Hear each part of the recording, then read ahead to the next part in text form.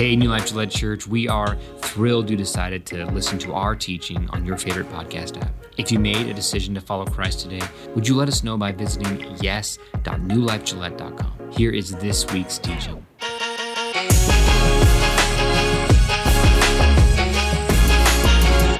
Happy Palm Sunday. Palm Sunday is the Sunday when we reflect on Jesus' triumphal entry. He rides into Jerusalem on a donkey. They're waving palm branches. That's because they used to wave palm branches to welcome home a king after he won a victory. So they were saying, "You are king, welcome." What they didn't know is he was a different kind of king. And so that is the king we celebrate and we follow today. But that is not the story we're reflecting on today. We did that a couple weeks ago.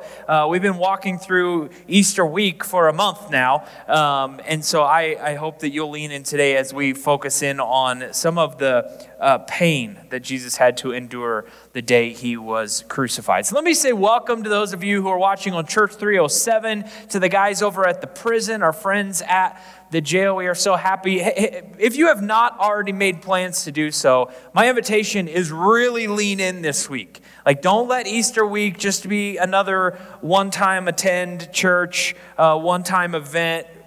Make Easter a week in which you decide, I'm going to spend a week focusing on Jesus. And so whatever services you choose to attend, or whatever studies at home you decide to do, or whatever prayer habits you get into, really lean in and draw close to God this week. Okay, we're going to talk about the Via Dolorosa. I got lectured multiple times after first service about how I say that. I know I'm not saying it right, but I can't roll my R's. I'm sorry.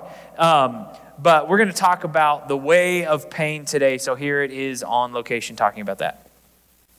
I am right now in Old City, Jerusalem, on the Via Dolorosa, the way of pain, the path that Jesus would have walked on the way to his crucifixion and falling multiple times. Eventually, Simon was asked to carry the cross for him. So I'm going to read from Matthew 27, starting in verse 26. It says, "So Pilate released Barabbas to them. He ordered Jesus flogged with a lead-tipped whip. They turned him over to the Roman soldiers to be crucified. Some of the governor's soldiers took Jesus into their headquarters and called out the entire regiment. They stripped him and put him in a scarlet robe on him. They wove thorn branches into a crown and put it on his head. And they placed a reed stick in his right hand as a scepter. Then they knelt before him in mockery and taunted, 'Hail, King of the Jews!' as they spit on him and grabbed the stick and struck him on the head with it. When they were finally tired of mocking him, they took off the robe and put on him clothes again. Then they led him away to be crucified. Along the way, they came across a man named Simon who was from Cyrene, and the soldiers forced him to carry Jesus' cross. And they went out to a place called Golgotha, which means the place of the skull. The soldiers gave Jesus wine mixed with bitter gall, but when he had tasted it, he refused to drink it. After they nailed him to the cross, the soldier gambled for his clothes by throwing dice. Then they sat around and kept guard as he hung there. A sign was fastened above Jesus' head announcing the charge against him. It read, "This is Jesus, the King of the Jews." Did anybody else see the cat jump out from behind that trash can and attack that guy? I did not notice that until they put that video in there. That cat just attacked that guy. That was strange. Anyway, that was off topic. So that path, that road that we walked when we went to Jerusalem is probably not the exact path that Jesus walked, but he walked that path carrying the cross, or at least the beam of the cross, and he was being tortured all the way. The Bible tells us that the entire regiment beat Jesus until they were tired. The torture that Jesus endured on his way to the cross was tremendous. And it wasn't just the physical torture, it was also the spiritual torture of having to carry not only that beam on his back, but also the weight of your sin and my sin. The weight of all the sin of human history, all the guilt was put on his shoulders. And he carried it to the cross with us.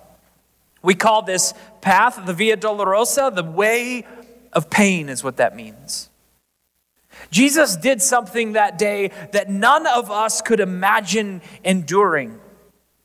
And in his humanity, he couldn't have done it, right? I mean, he had to carry a spiritual weight that no human could carry. Yet he also felt the experience of the pain in his humanity. So how did he do it? How did Jesus endure the cross? Why didn't he give up? You know, every one of us have felt it. We've all felt the desire to quit. When things get hard, when things aren't going right, whether you're a student or a parent or a teacher or a leader of any kind, at some point you said, it would just be easier to stop, I'm not smart enough, no one will help me, I don't have enough money, I'm too shy, I'm too ugly. Maybe you want to quit your marriage because it's not going like you had hoped. You want to quit your job because you didn't get the promotion. We've all felt that desire at some point. It would just be easier to quit. Quitting is easy. Sometimes the consequences of quitting are not so easy.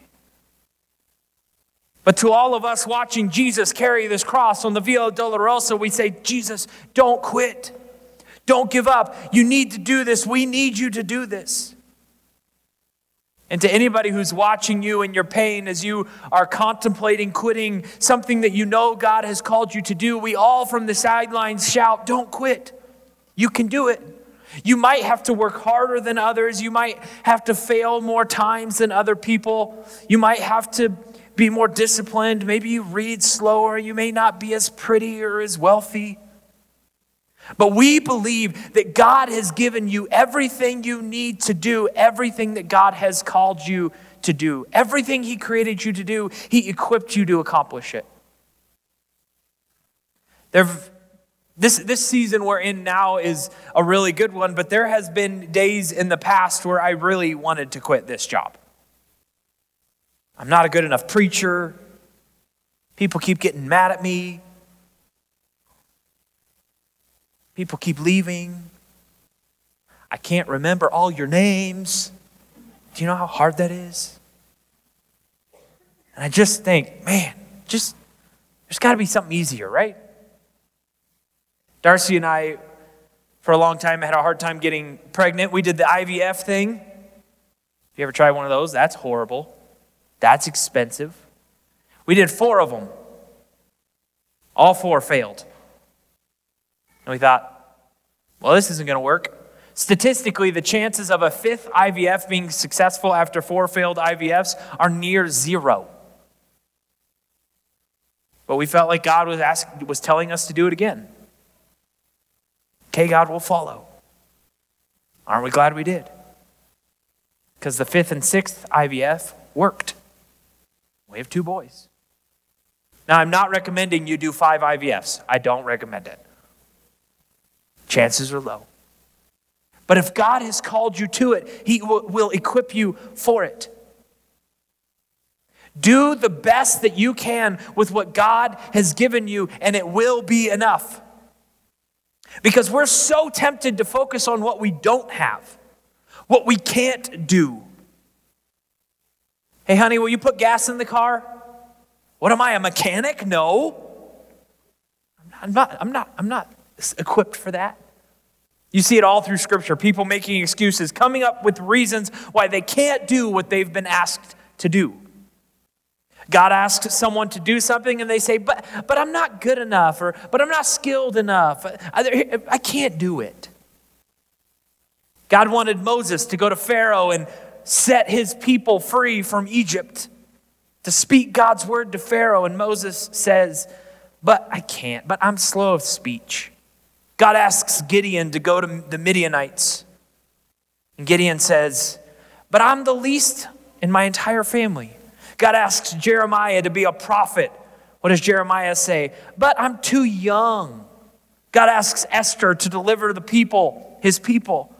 And she says, but I've not been called to the king. But I can't. Here's my excuse. God wants to make Abraham into a great nation, and Abraham says, but I'm too old. God asks Peter to cast his net on the other side of the boat. He says, but I've already tried. And in each of these stories, these but I excuses, those of us who are reading the story really want God to say, no, you can do it. Come on, you can do it. You can do it. That's what we want. But that's not what God says, is it? In none of these situations, none of these circumstances was God's response to their excuse, no, you can do it. In fact, what God did in all of these circumstances was he turned the focus away from you and onto him. He didn't say, you can do it. God turned the focus onto himself. I can do it. The city of Corinth in the first century was a thriving Roman city, a powerful city. It was the York city of the world in the first century. They had a saying in Corinth. They said, in Corinth, only the tough survive. Yet in this city, you've got this ragtag, ragamuffin bunch of nobodies, unskilled, uneducated people, starting a movement that amazed everyone. They were called followers of the way. They started a Christian church in Corinth that changed the city and eventually changed Rome. And you would assume that the Apostle Paul, watching what the church in Corinth is doing, would write to them and praise them. Great job. You're doing great. Congratulations. But the Apostle Paul writes to this group that's doing something that seems impossible from the outside. And what does he say to the people in Corinth? He says, brothers and sisters, think of what you were when you were called. Not many of you were wise by human standards. Not many were influential. Not many were of noble birth. In fact, a lot of the people who started the church in Corinth were slaves. So then you assume he'd follow this up by saying, you're not that big of a deal. You're nothing special. So you assume what he's about to say, so I've lowered my standards. I've lowered my expectations. You're not that big of a deal, so I don't expect much from you. No, what does he say? He says, remember how weak you are? Then he says, but God, not but I, not but we, not but you, but God chose the foolish things of the world to shame the wise. God chose the weak things of the world to shame the strong. Because when we make excuses based on our weaknesses, we're actually in a good place to begin to recognize what we actually need. We make excuses for why we can't do what God has called us to do, but it was never our strength that we should have been relying on anyway. We're tempted to say, but I can't do it, but I'm not wise, but I'm not popular, to which Jesus would say, exactly.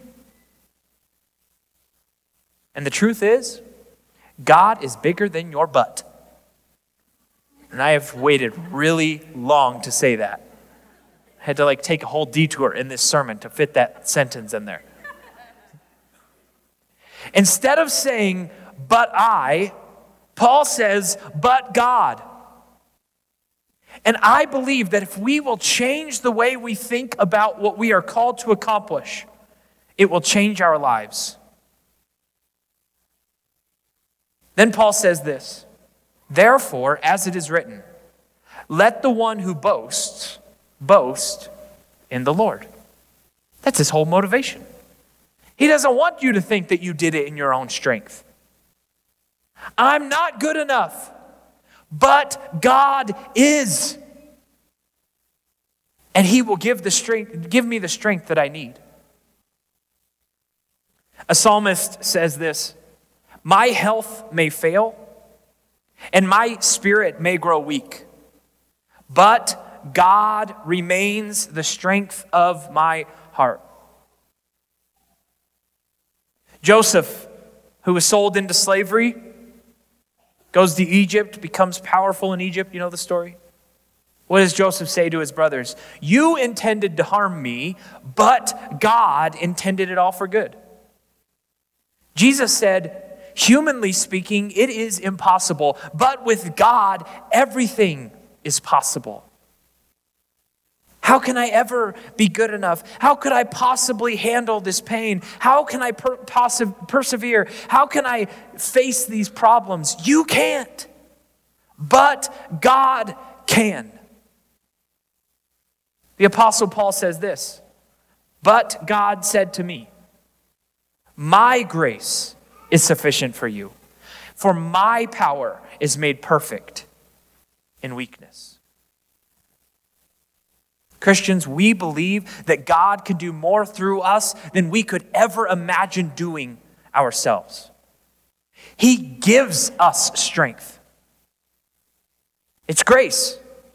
It's generosity. He gives it to us. So how did Jesus endure the cross? In his humanity, he couldn't. But God did.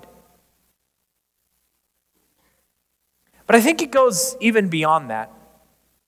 It's even more than looking to his heavenly Father for strength. I think he also looked to us. I think he also saw us and the potential for helping us. His love for us while he was carrying that cross was so great that he was able to endure more than he would have otherwise. So the second question I want to ask of this passage is, why did Jesus endure the cross? What was his motivation? What kept him moving forward toward his own crucifixion? What did it accomplish? What could possibly be so important that God himself would have to die?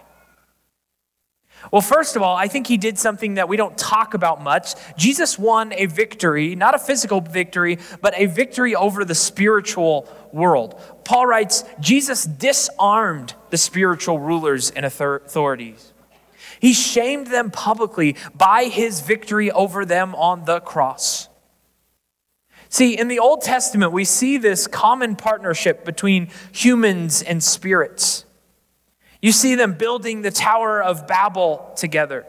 You see them interacting together in the Egypt battle. All throughout the Old Testament, you see this partnership of evil humans and evil spirits partnering together to fight against God and his people. But then something changes in the New Testament. In the New Testament, you see that the evil spirits aren't quite as powerful as they were before. Jesus took their power. The last thing that Jesus says as he's ascending to heaven is he says, all authority has been given. I have been given all authority in heaven and on earth, over spirits and over physical things. Jesus took authority over all evil spirits. Now, he did not kill them. They're still tempting. They're still prowling around, trying to do whatever they can. But Jesus defeated them. The decisive blow has been struck. And in that moment, he did not only defeat evil spirits, he also gave us a gift. He gave us the gift of resurrection. When we talk about the events of Easter week, we call these events the gospel, or the gospel message. Gospel literally means good news, or the good story. What's the good story? Jesus died and resurrected. And because he died and resurrected, you can do the same. You can resurrect as well. That is good news. But I think sometimes we fail to focus on this message because we're so focused on good advice. It's more about you got to do the right things, you got to act correctly, you got to remove the right sins from your life, you got to do the right behaviors. That's all good advice. But it falls short of good news. There is a big difference between good advice and good news. Now, there's a lot of good advice in Scripture. But the events of Easter week, really the focus of all of Scripture and of all of history is the good news. We're tempted to turn the gospel into a list of rules, of do's and don'ts, which just totally neglects the good news. What's good news? Well, let me tell you what good advice is. Imagine there's a student in class and the teacher comes over to the student and says, hey, there's going to be a test tomorrow. But I got good advice for you. If you study, if you read your textbook, and if you do your homework, you'll do fine on the test. You just got to put in the work, and you'll get a decent result. So the student goes home that night, and he's received good advice. This is what most of us do with Scripture. Hey, you should do this, and you should do this, and this passage says you should do this, and you should stop doing this. This is how we focus our message for many Christians. But that's not good news. Here's good news. Good news is the day of the test comes and the student didn't study. And the student didn't read the text message or textbook. He probably read some text messages. The student didn't do his homework. He didn't study. And so the teacher recognizes he's going to fail the test. And the teacher comes over and he takes the test to himself. And the teacher begins to fill in all of the answers and take the test for the student. And the student is baffled. That's not fair. But it's good news. That's real good news if you didn't study. And did the student deserve it? That's what I want to know. What did the student do to earn this? How was he so special? How was he so good? He wasn't good. In fact, he was bad. He didn't do what he was supposed to do. But the teacher was good. It wasn't about the student's goodness. It was all about the teacher's goodness. She knew all the answers. She knew everything necessary for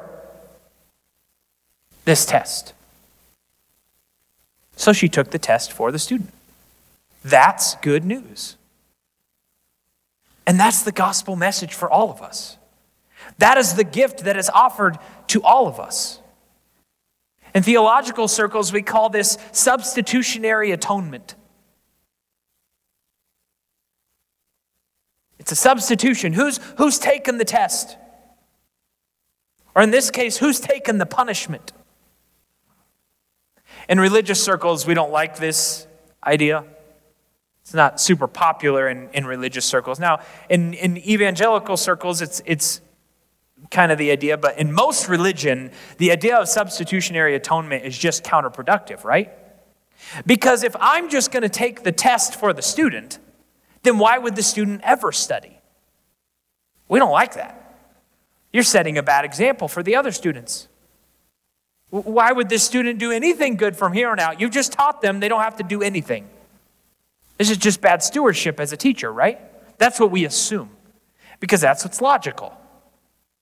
It is logical for us to assume that if God is going to give me the free gift of grace, then I would just use the grace to do whatever I want with it. You're going to forgive me every time I sin? Well, why don't I just sin all I want to? Why don't I just go nuts with this stuff, right? If you're just going to forgive me. That's the logical conclusion. If you read the book of Romans, this is like the conversation that Paul the Apostle is having all throughout it. He lays out the gospel message. He lays out the good news. Here's the good news. For all have sinned and fallen short of the glory of God. The wages of sin is death. But the gift of God is eternal life. The gift of God is eternal life, he says. So he goes through and he outlines this too good to be true gospel. in the beginning of Romans. And then he gets to Romans 6. And he says, now I understand where you're going to go with this. You're going to think that grace should allow you to do whatever you want to do, right? He says, well then, should we keep on sinning so that God can show us more and more his wonderful grace? Of course not. Since we have died to sin, how can we continue to live in it? After he shared the good news, he had to clarify that we should not react to the good news by just doing anything that we want to do. And why did he have to clarify that? Because when our flesh, in our humanity, when our flesh controls us, then we would naturally use grace that way. We would use it as an excuse. When we have a but-I mentality, when it is all about me, it's all about my strength, I'm just reliant on myself, then we cannot become more like Christ. If my heart's desire is to do whatever I can to please myself, then I would use the gospel to satisfy my flesh. But if I have surrendered to God, if I am living with a renewed mind, when I have traded my but-I mindset with a but-God mindset, then something in me changes. My mind is renewed. Jesus then takes over the sanctification process. I believe that if I don't teach in such a way that it leads people to the Romans 6:1 reaction, that if people don't respond to my preaching with, but that doesn't sound fair, then I haven't actually preached the good news. If people's natural response to hearing the good news isn't that it doesn't sound fair, then we haven't preached the good news at all, because the good news isn't fair. There's nothing fair about it. When humans hear about God's grace, it should sound too good to be true, because it is. Our message has to be good news, not good advice. Now, we believe there's a lot of good advice in there, but that's not what motivates us. But here's the hard thing. Not all good news is easy news. Good news can actually be incredibly difficult. Good news could be, hey, you got the new job. That doesn't mean the job is going to be easy. Good news could be, hey, you were accepted into college. That doesn't mean that college is going to come easy for you. When Jesus invites us into his family, he also tells us you're going to face trials and tribulation. You're going to have pain. In this world, you will have trouble. But take heart, because God, has overcome the world. Jesus said to his disciples, if any of you wants to be my follower, you must give up your own way. Give up your own life. Take up your cross and follow me. In other words, Jesus didn't die so that we could live in this world. Jesus died so that we could die in this world with the promise of resurrection, with the promise of living into eternity. Because the good news actually requires a death. We all must die, every one of us. Jesus says, if you try to hang on to your life, you will lose it. But if you give up your life for my sake, if you die, if you give up your life for my sake, you will save it. And here he's inviting us to a pre-death death.